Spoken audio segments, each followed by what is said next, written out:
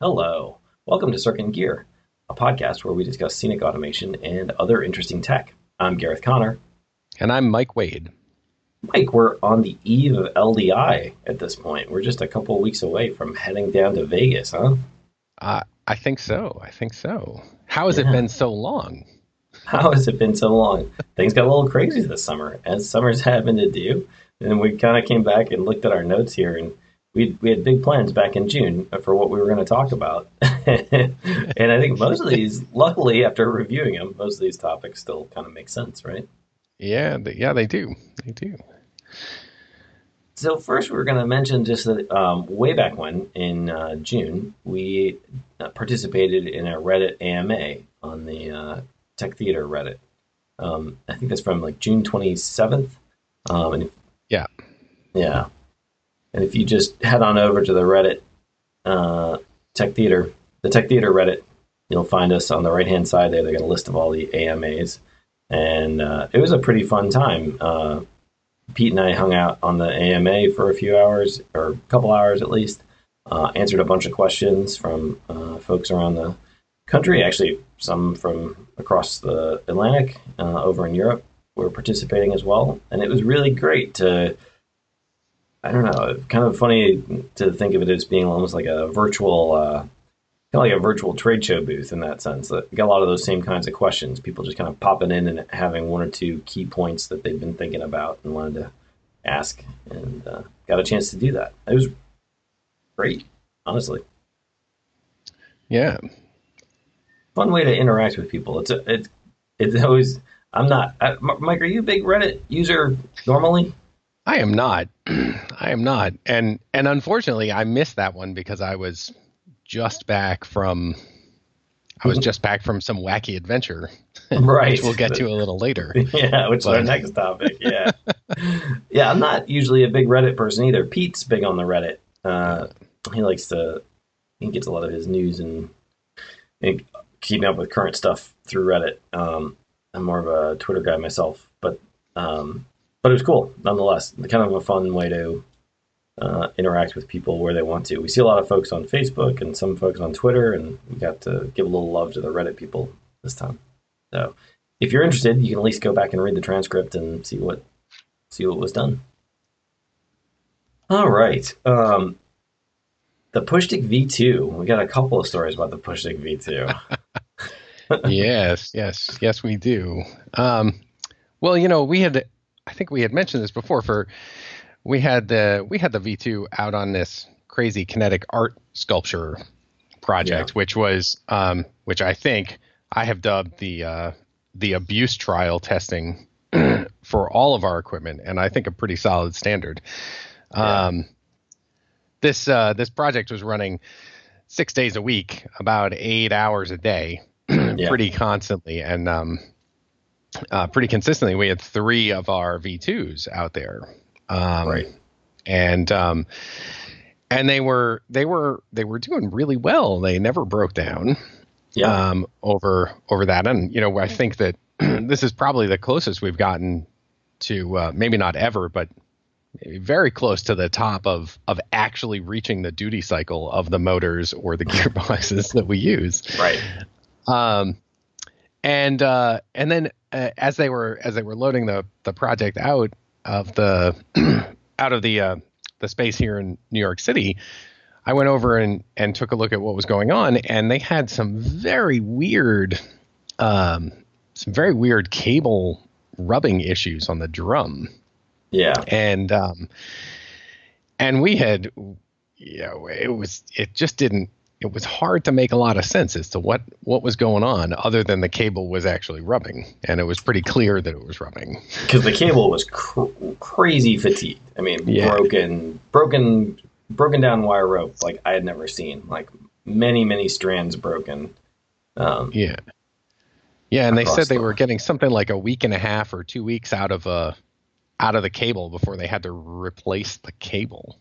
Yeah. Just I'm like, And oh they're running a gosh. lot. They're running a lot under high tension and high speed because they're all the Pushtik V2s on that rig are running at 72 inches per second, as opposed to if they're oversped, they're running at 120 hertz. So high speed, high force. etc. But still, crazy cable wear. Yeah. And so this was with Kill Stress Designs. They were the leads on the project, and they suspected from the outset that there was something off with our pulley placement, right, on the coming off the drum, going into the first set of diverters.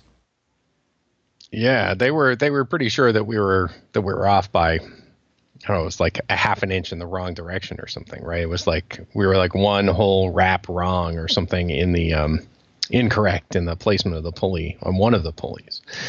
And we started down the road of trying to figure out what was going on, and then did a little bit of drawing and a little bit of modeling. And after several passes from both the fine folks at Kill Stress and you and me, what did you end up doing, Gareth? You just walked out on the shop floor with some tie line, right? Yes. that is where I ended up, because we were kept modeling this stuff and coming up with kind of weird results, contradictory weird results. And so eventually, right, I just grabbed, as is my way, I grabbed some tie line and headed out to the shop floor and wrapped around the drum and kind of mocked up the pulleys to look at what we should be doing. And then we figured out that, sometimes, at least for me, because I'm not very bright, it takes that physical step of like holding it in your hands to see, oh, we have a big picture problem about what we're modeling on the computer. Like we're missing it by a bit. And so I think Kill Stress was missing a wrap in their model. Like they had, the way the drum wraps, they were off by one whole wrap in the model they were doing. And in the drawings that I was trying to do that we were struggling with, we were basically pitching kind of the wrong way off the drum, if you will. So to describe the problem as best we can without on a podcast, without tie line and a drum, without tie line and a winch drum. If you imagine the helix of the drum winding its way up the drum, these are vertically oriented drums. As you're winding your way up the drum, you eventually have to come off and go to the first pulley. And if you imagine basically coming to the halfway point on the drum and then shooting straight to the pulley, that is how we originally laid out the cables, so that you basically come to the 90 degree mark on the drum and then shoot straight. But if you imagine that helix, like when you're driving around a parking garage, right? You're driving up the helix of a parking garage and you go up, up, up, up. You really, if you're going to launch off the top of that parking garage, you would be going off at an upward trajectory. And so you've got to follow that angle of the parking garage ramp to hit your pulley. And similarly, if you're winding down the drum on the other cable, you're going to be shooting down. And actually, if you map those two, the up ramp and down ramp, out, as you pass the front edge of the drum, you're going to be going at it. That's going to be your datum where you're actually equidistant. That would be your dead nuts at the same height vertically. And then the further you get from the drum, those angles start to diverge and split apart. So what we found was our original design basically had a half wrap difference in height, because we were thinking, well, on one side of the drum will be a half wrap off of the other, coming down and going up the parking garage, and then we'll just shoot straight out onto the side street, if you will, following the parking garage analogy. And then, but in reality, we should have been much, much closer. It's only like a 16th of an inch difference in vertical height between the two pulleys is what is required if we follow those ramp angles. So. Yeah. It's really it took me the physical walking into the shop one day when I came up and and putting the rope on the drum and pulling it across, because I couldn't get behind the idea. You were like, you are just lying through your teeth, Connor. You're like, there's no way that's right. Who's high in this room? Exactly. He's on the booze again. Somebody get this guy away from the CAD screen. Yeah. Too bad it didn't work out for me. But I had the same problem when I was first looking at it. Like exactly the same reaction. You're like, no. I mentally know how this is going to pan out, and then I'm going to draw something to support my ideal, right? As opposed to like, oh, that's not what the That is not reality. So looking at it in the flesh was instructive, right? It's very helpful. Yeah, very helpful. But anyway, I'm glad that we figured that out. And, you know, I think in the end, and we, you know, in the end, I don't think anybody is ever really going to see that sort of, you know, there will be very few people who see that sort of use and abuse Right. of the machines. So, Right. And I mean, in the end, what it means is you get slightly premature, or not slightly in this case, but in normal use, you'd see slightly premature cable wear. Um, and because the pulley basically needs to be cheated up like another 16th of an inch.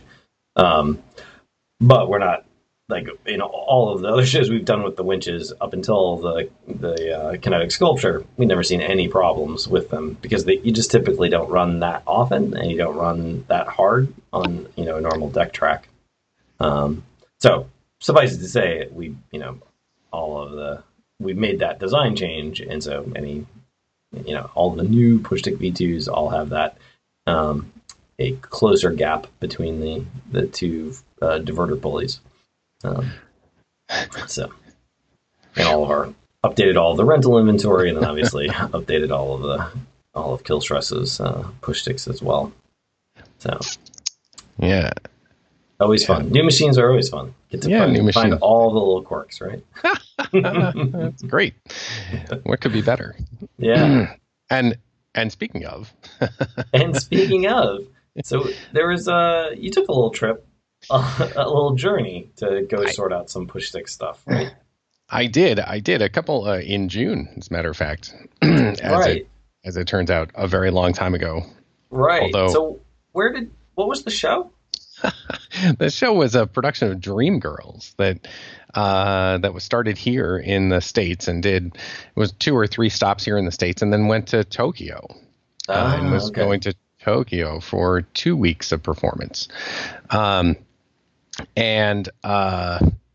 everything, it was, again, we worked with Killstress on this one. Killstress was actually our customer, I guess, they were the tech supervisors.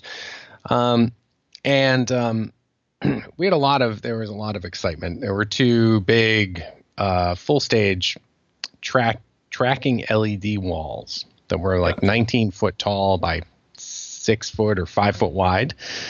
And so we built this, pretty robust frame with giant casters to bolt 2 of our V2s into that we flew with a chain hoist. And so it was like, I don't know, probably 1,000 pounds worth of machine hanging up over your head at the end of this truss track. And then used our favorite heavy duty and quiet track, the Cargo XL track from Garrett's, to move these panels left and right across the deck. And we were moving them fast. These were up in like 45 or 50 inches a second or something like that. Oversped by, I think, about 50%.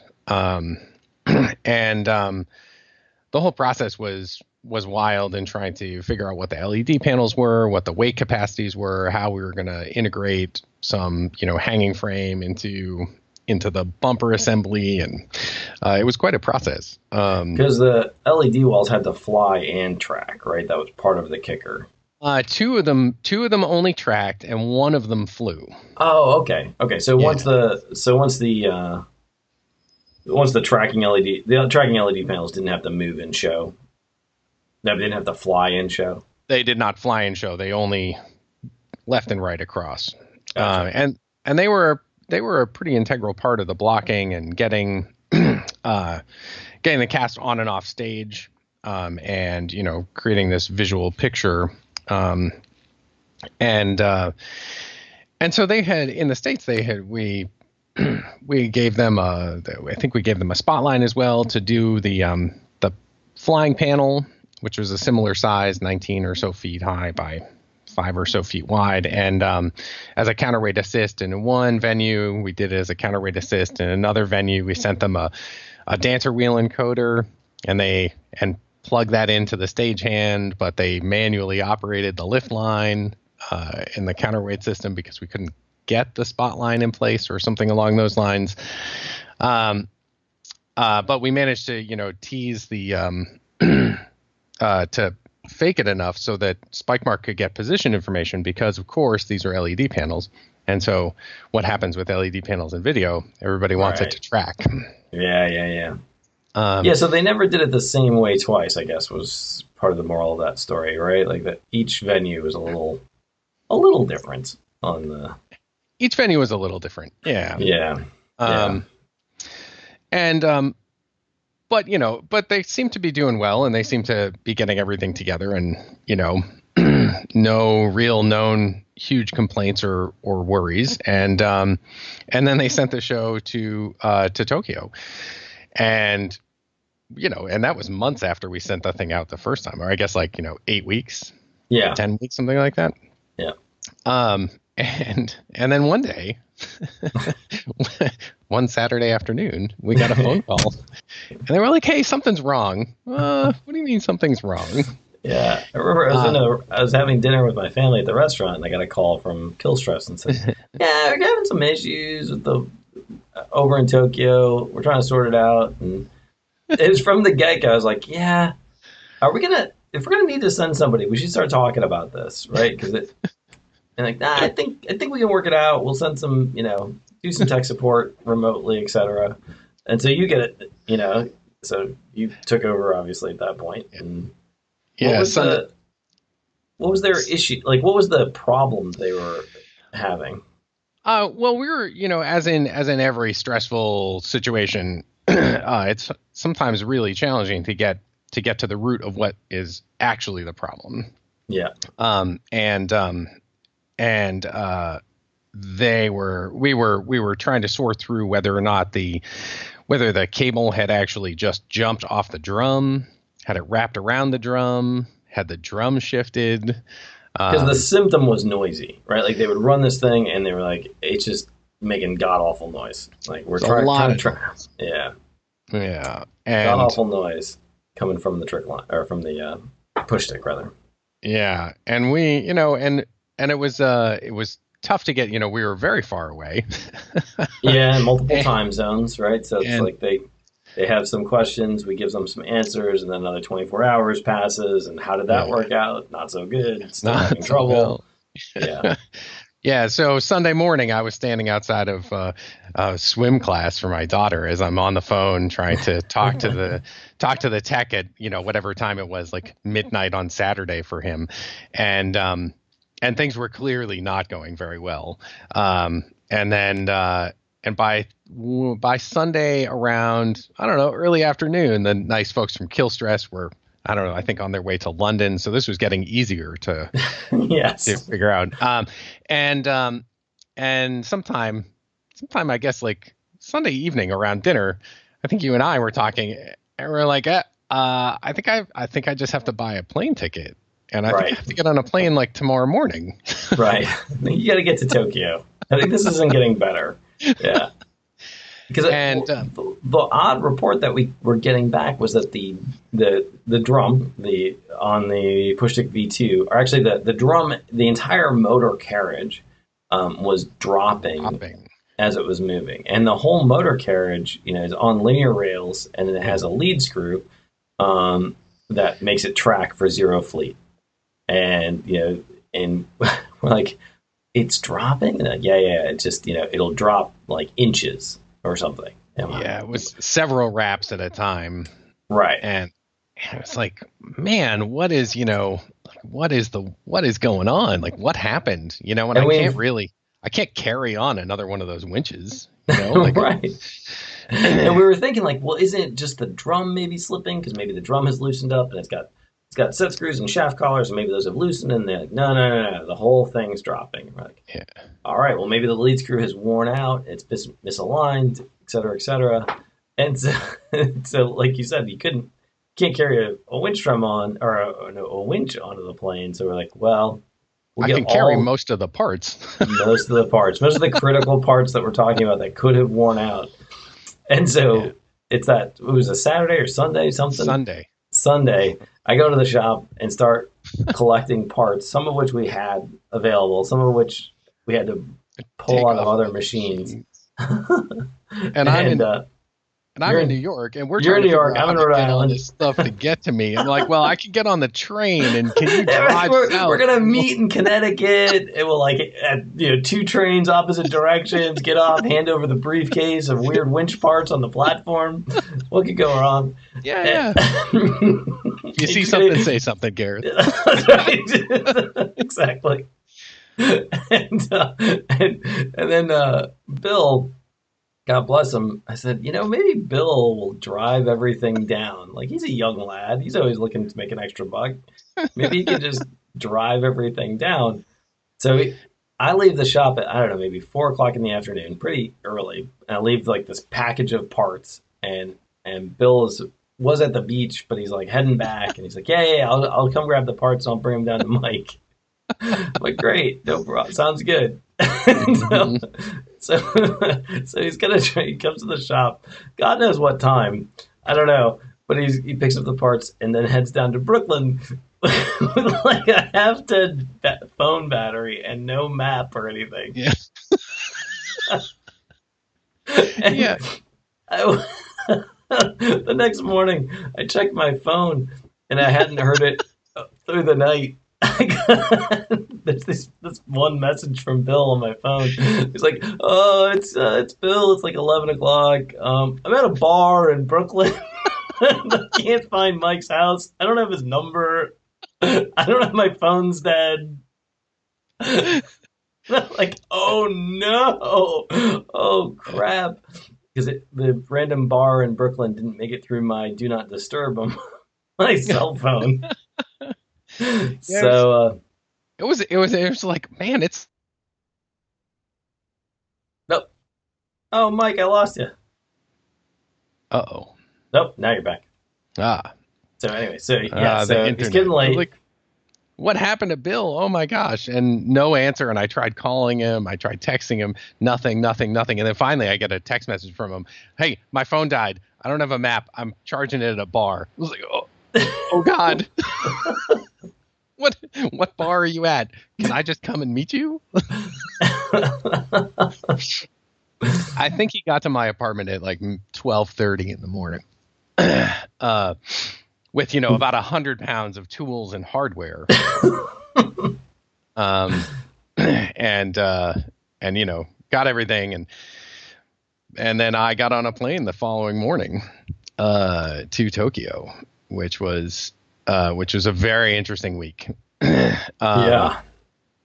When I got there, when I arrived, we went from the airport and straight into the theater. No stopping anywhere. Yeah. Right.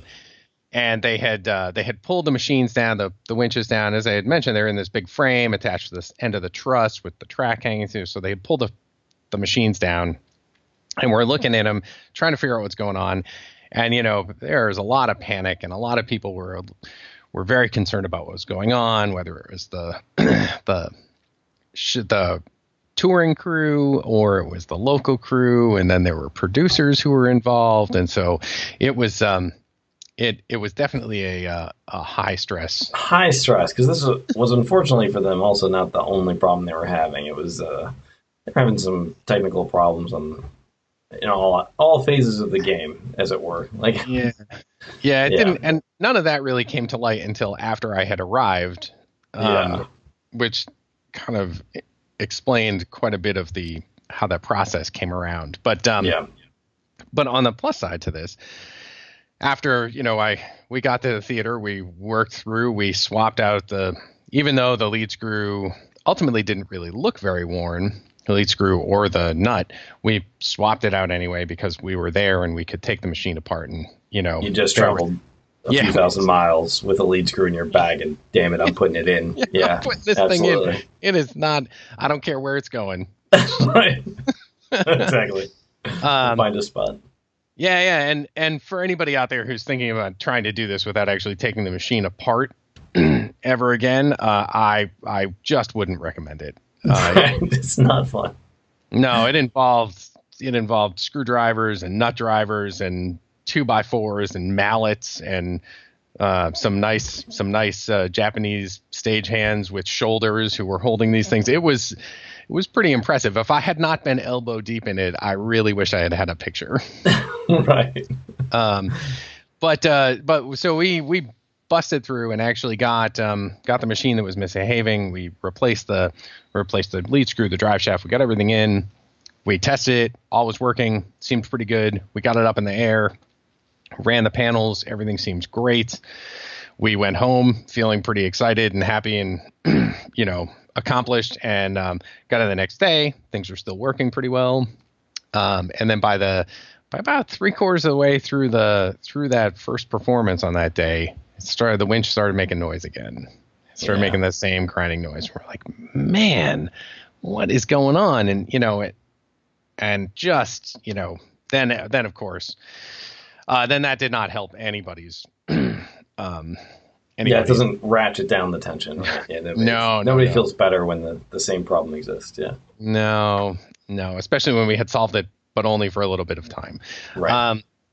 And then through a whole host of wrapping around and coming back around, and we finally got back up into Genie, sticking my head into this thing, and I'm looking in as I'm watching this go, and out of all of it, what looks like happened, as you mentioned at the beginning, the drum alignment is really held in place ultimately with a shaft collar at the bottom of the drum. And what I think happened is probably the whole assembly of push stick and cart and everything got dropped off a truck or dropped off the sea container, or the sea container got dropped, and just all that force shoved the drum down, which then got it out of alignment. And then as we come back around to it, from a whole series of panic and unfamiliarity, I think, with the mechanics from the touring crew, that was overlooked as a possibility. Diving into much harder much harder solutions, which didn't ultimately which weren't fixing the problem. In the end, drum had to be scooched back up a little bit and then retighten the shaft collar. Which was unfortunately where we started. But again, through with the difference in time zone, the kind of difference in the language, and the even in this ever connected age, right, of emails and texts and everything, somehow that communication gap still is very live and present. And in the end, it was just exactly what it sounded like. It was like that old saying, right? It's like when you hear hooves, think horse, not zebra, right? It was exactly what we thought it was to begin with. It just couldn't quite get the message across. And by that point, tension's high on the show with all across the video problems, lighting problems, sound problems, and now they're having automation problems. It just in the end, it was as much political as technical to get the of a fix, right? Yeah, but it's good that we got there, and it's good that we got it, because once we had actually addressed that, then we also addressed a couple other little usability issues that they had. There was ultimately cable tension on these panels, and how to make sure the cables are tensioned so that they would, so we could have some accuracy and keep the noise down in the machine and all those. And then because I was there and we had it working, we also had a little bit of time to do some fine tuning with some of the video, the video tracking through our UDP output, because they were running into some problems with that as well. And so, and it's so often the case, right? It's like ultimately, I think it would have been great if the production had spent a little bit of money up front to have some tech on site. And it's always hard. It's a hard conversation, right? Because everybody's budget is constrained, and you think, forget it, we'll be all right. But and they were all right. Just they could have been better. It could have been better. A little bit more help up front. Well, they got to see Japan, or at least the inside of a hotel in Japan. I did, inside of a hotel and inside of the Orb Theater. It was wonderful. But yeah, I can't say enough about that. Run the crew who's touring with the show and the local crew at the theater there are all fantastic. And we certainly wouldn't have gotten through it as quickly and as efficiently if they hadn't all been interested in being a part of it. Right. So, And getting it solved, right? yeah. It's always good on them. Yeah. We had another interesting round of some tech support from way back when. We were, again, kind of communication gap issues, which are always just make for good stories, if nothing else. We had a customer who was on a cruise ship, and they were having connectivity problems with Ethernet. They had and so we were kind of running through the whole mill of problems that could be causing Ethernet connectivity problems, which are kind of the bane of our existence as with a system that runs on Ethernet. Connectivity problems are hateful. Once they start up, they're trying to track down exactly where the connection is getting lost is tricky at best. But after probably the better part of a week or two of kind of back and forth, we got a new technician on the phone who called and said, "Look, I'm just, I've been left behind." I felt so bad for this guy. He's like, "I've been left behind to make this work. Like everybody else is gone. The guys who, the company that originally installed all this has left, and I am now stuck to make this work." He's like, "And I'm kind of looking into this, and I'm just curious if you have any advice for me, because what they did is they installed a cable retractor that they're running the Ethernet through, and it's like a 50-foot cable retractor, and it's all non-twisted pair wire." We're like, "Oh no!" And he's like, and luckily this guy was, he wasn't so much of an automation guy, but he was definitely IT savvy. And he's like, "So I've been testing speed throughput on this network link," and he's like, "and without your equipment in there at all, just testing the throughput on the system, I've got like a gigabit switch and I'm trying to pump through, and I'm getting like less than 10 megabit through." He's like, "Oftentimes I'm dropping into like the kilobit range on this link." He's like, "Because there's just so many packets getting dropped."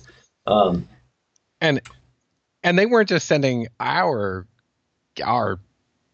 spike mark signal through. They were like trying to run video through it. Yes. And which is how he got interested, of course, was because he was trying to figure out why none of his video was working on this through this link that the scene shop had installed. And the cable retractor was just, the cable retractor was not, also it's just like a regular carbon brush cable retractor. So kind of dicey for that kind of data connection. You probably really want to be using gold brushes or mercury or something to, a better electrical connection, just physical electrical connection. And then you certainly want to be using twisted pair wire over that, because the amount of interference and that you'll get on non-twisted pair will be extreme. As this guy, this is like in the flesh. It's like it's not just something you read about in books. Like this really, really, really, really matters, and not having the right cable. But what was funny was that over weeks of like trying to troubleshoot this connection issue, like it just never dawned to say like, "Oh yeah, by the way, we're running everything over this incredibly dodgy cable retractor with the wrong cable." But that can't be the issue, right? No, it's totally plugged in. It's no problem. Yeah, no problem. Yeah, no problem. It works solid when I plug the computer right into it. Yeah, it's yeah, right. It was definitely it was a long path to get there. It was a little frustrating because we couldn't actually figure out what was going on, and we couldn't recreate any problems. I suppose if we had a 50-foot cable retractor with non-twisted pair, we could have done it probably on the first day. Right. But and it's, I find myself doing this when I'm on the other end of a tech support issue, that you kind of you have a preconceived notion of what you are convinced is the problem already, and you only provide information that supports that position rather than like, tell me everything, like tell me the whole chain, like what is it from here to here, from the start to the end. And so it's easy to do, but it's important to kind of take a step back and like, get everything in there. So Anyway, for anyone So, who's so out there who might be thinking about using a cable retractor, definitely make sure that you have good contacts. You want to probably gold at least contacts on your slip rings, and then definitely if yeah. you're using any data that demands twisted pair like encoder signals or Ethernet, make sure you use Well, that. let's, And let's then get use a that cable that's tested. rated for retraction too. You want to make sure that you're using not just a regular cable. Like IGUS, IGUS, and Olflex are two manufacturers that make cable that's rated for that kind of movement. Most cables will Hmm. break down after a certain number of cycles of being coiled and uncoiled, coiled and uncoiled. So you Yeah. want to make sure you get a good quality cable that's meant to do the job you're asking it for. Electricity, it Whew. matters. So anyway, so those are some old but good troubleshooting stories from the front. Yeah. In the world of products, though, had some. We've been doing a lot of product development, and some we'll be talking more about it in weeks to come.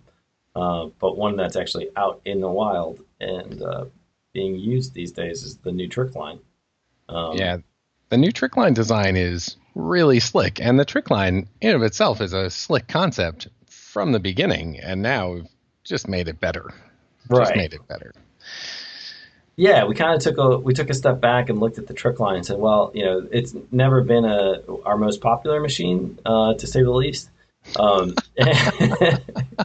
as a result, it's been kind of an ugly stepchild in our product lineup for a long time. And but we said, look, it's actually a good, useful machine. It just has a few key design flaws from the design way back when in 2011. It was it needed a little spruce up. It needed somebody to take another technical refresh, right? Look at the Yeah. mechanics, and then the other thing we saw as a real problem, I think, was that the price was just too high. It's too expensive for what it is, and so we attacked both things. Technically, I think that the one of the bigger issues on it was that, as originally designed, the trick line is a linear actuator. So it's like made of a spine of 80/20 aluminum extrusion. And then we glom on a motor, and we use a linear bearing that rides on the 80/20 track. And the motor has a belt that wraps around the 80/20 and drags the bearing back and forth. So it's a lot like it's a lot like a lot of other belt actuators out there. Other people make belt actuators similarly. Um, or it's also a lot like a pneumatic cable cylinder in my head. I always think of it kind of like that. It's an electric version of a pneumatic cable cylinder. Um, and so you buy it and we cut the track to whatever length that you're going to need, and then mount the motor on there, mount the timing belt on there, and put some brackets on there so you can attach it to your scenery. It's got limit switches, got an encoder, plugs right into a stagehand, all that good stuff. But the original design, the belt actually went all the way around the 80/20 track. So on the top of the track, it connects to the bearing. But then on the bottom of the track, it passed under the bottom of the 80/20 track. So we had to build these kind of funky brackets to stand it up so that so that you could attach it to your scenery and not crush the belt that's moving beneath it. And then you also have this kind of moving belt just hanging out there, which is not great. Good opportunity for things to get caught in the belt or dirt, or for the belt to get damaged, etc. So we fixed that by making the belt now pass. It slips through the center of the extrusion, so it's a much cleaner, much tighter package. That also allows the bottom of the 80/20 track. The extrusion has a T slot in the bottom that you can use to fasten it to your scenery. And it ships with some brackets on there, but you can also just grab it with whatever you want. Put anything in there. It'll certainly would have made mounting it a little easier on that project we used the original design for earlier this summer. Right. At the Because we used armory. it at the armory. Yeah, Yeah. it would have been nice. It would have been nice. Yeah. But it worked But great as a track machine. yeah, Yeah. So that was pretty cool. And the other Yeah. thing that was fun about that project, about touching the trick line again, was this time we designed it in Fusion 360. Traditionally we've been designing machines all in SolidWorks, but this was our first time giving Fusion 360 a crack. And we've both done a fair amount of work in it these days. Yeah. And it's pretty nice, right? It definitely is. I mean, I think I've said this before. I'm pretty new to the 3D modeling world, and whether it's SolidWorks or Fusion, but it is much easier to have, I don't know, more than one person at one computer open a file and not Yeah. have the whole thing disintegrate in front of you. Yeah. There's a few really awesome features about Fusion 360. I mean, one is that, like you mentioned, the distributed design. So you can have multiple people invited to the project, and it's very easy. I mean, with you in New York and me in Rhode Island, and then we've got designers in Connecticut, designers in LA, that are all working on different projects. For everyone to have easy file management like that. File management in SolidWorks is just a pain, and especially remote. When designers start to be remote, that sucks. There's some really great live review session that you can do also with it. Even if there are multiple collaborators, you can create this live review moment and have one, or I guess multiple people all look at the same design at the same time and move it around, and each have their, each person can take their turn to spin the model around, take a look at things, zoom in and out, leave notes. It's a very cool and I think very powerful collaboration tool at the end in the design process. Absolutely.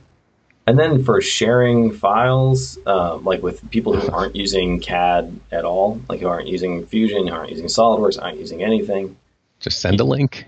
Yeah, you can just send a link, and then there's an online viewer that they can spin around. So like with our graphics designers who are helping us with like the silkscreen layouts on some of the electrical enclosures and stuff, they can see the model, even though they're not, the graphics folks that don't usually deal with 3D stuff, they can get a sense of like, oh, that's what the electrical box looks like, and this is what my graphics are going to look like on there and stuff, which is really sweet. And I think all of those collaboration tools are fantastic.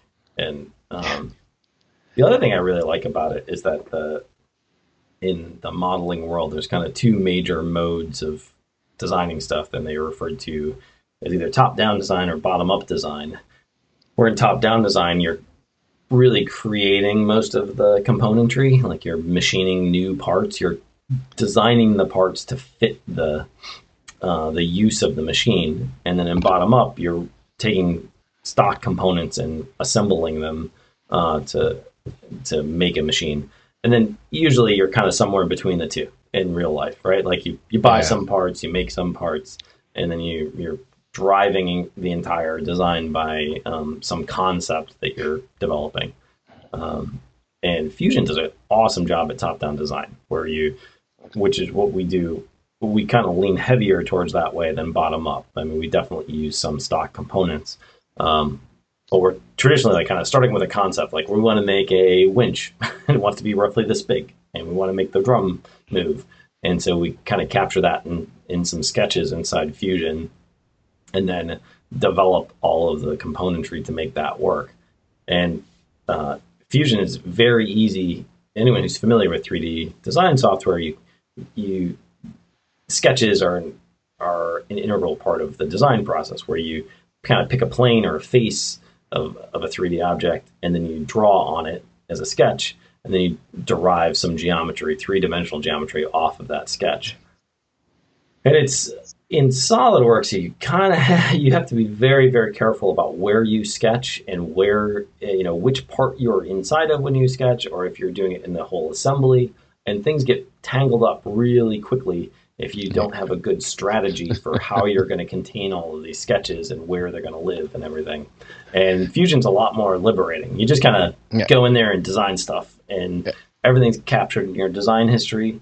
And because all of the componentry really lives Where I guess I should back that up one step and say that in or in SolidWorks rather, you're really every part, like every screw, nut, bearing, plate, whatever, is a part in, and each part is its own file in the SolidWorks design. And in Fusion, you can have multiple files combined into a single design, but the more often it's one file, which feels a lot more like AutoCAD or Vectorworks in its kind of concept of like we're gonna get in here and we're gonna start drawing stuff. And yeah, there'll be components in that file, objects in that file, but it's just all captured in one file.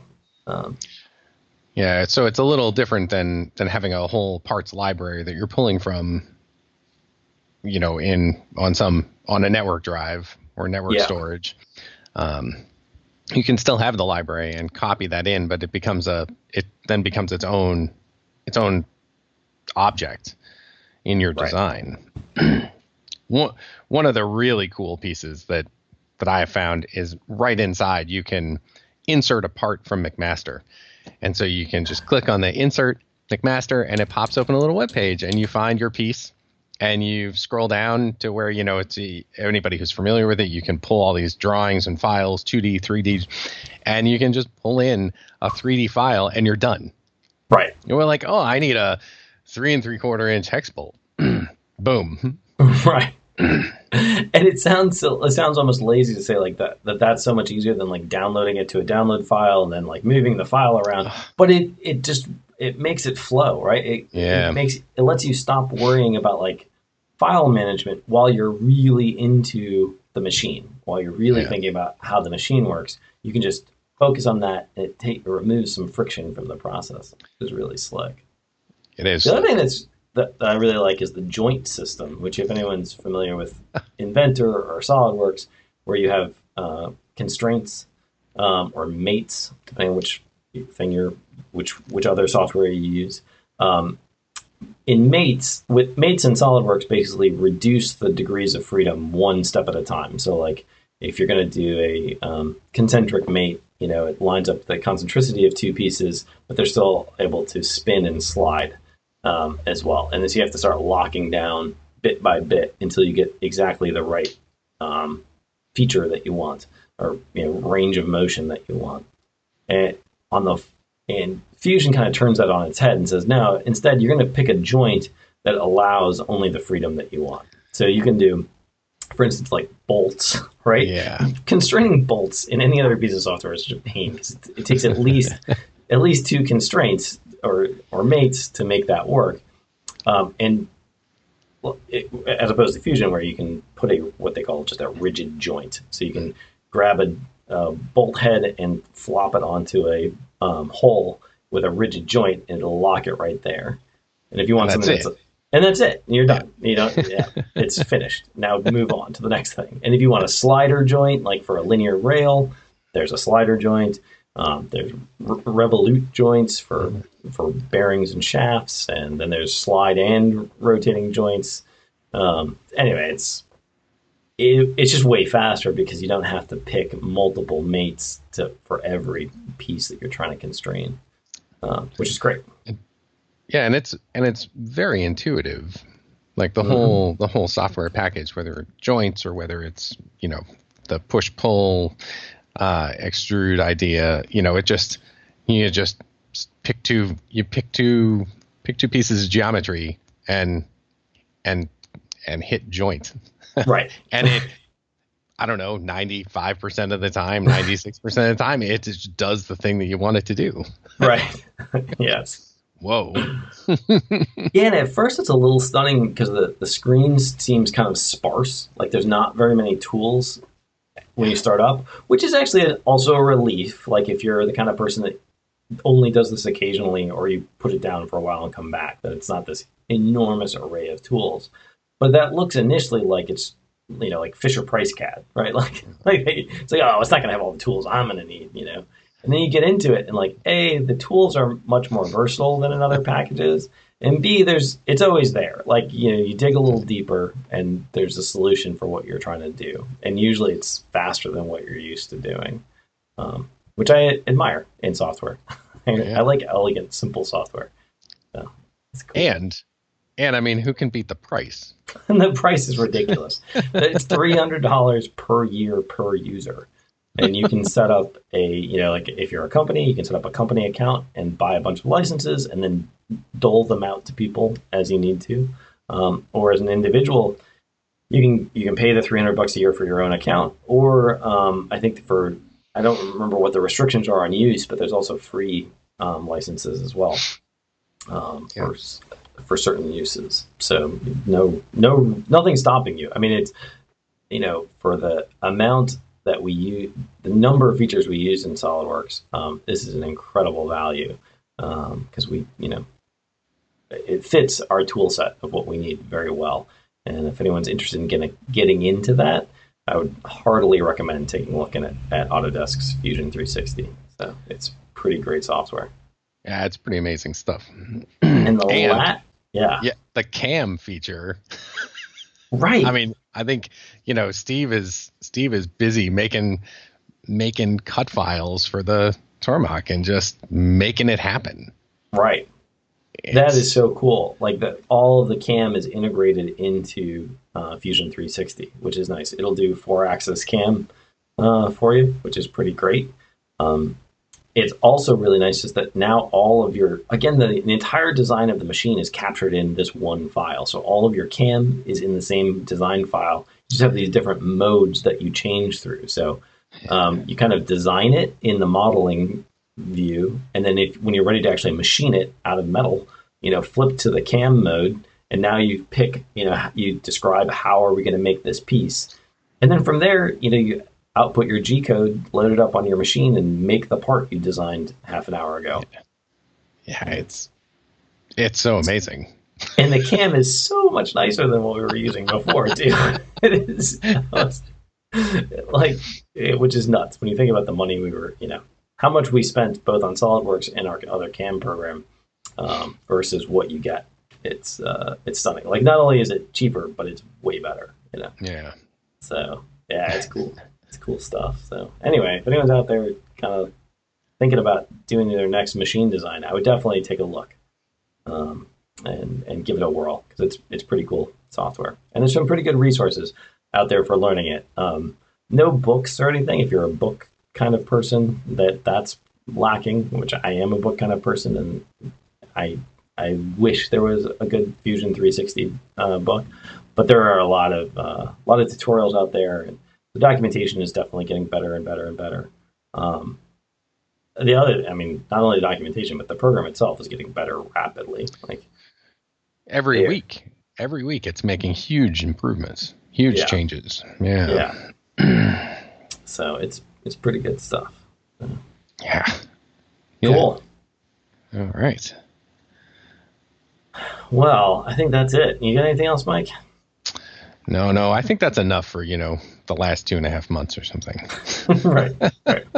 We'll see everybody again in another 3 or 4 months or something. Yeah. Christmas. We'll try. Yeah, exactly. Well, thanks for everyone. Thanks to everyone who has hung in there and waited for this episode, and thanks for listening.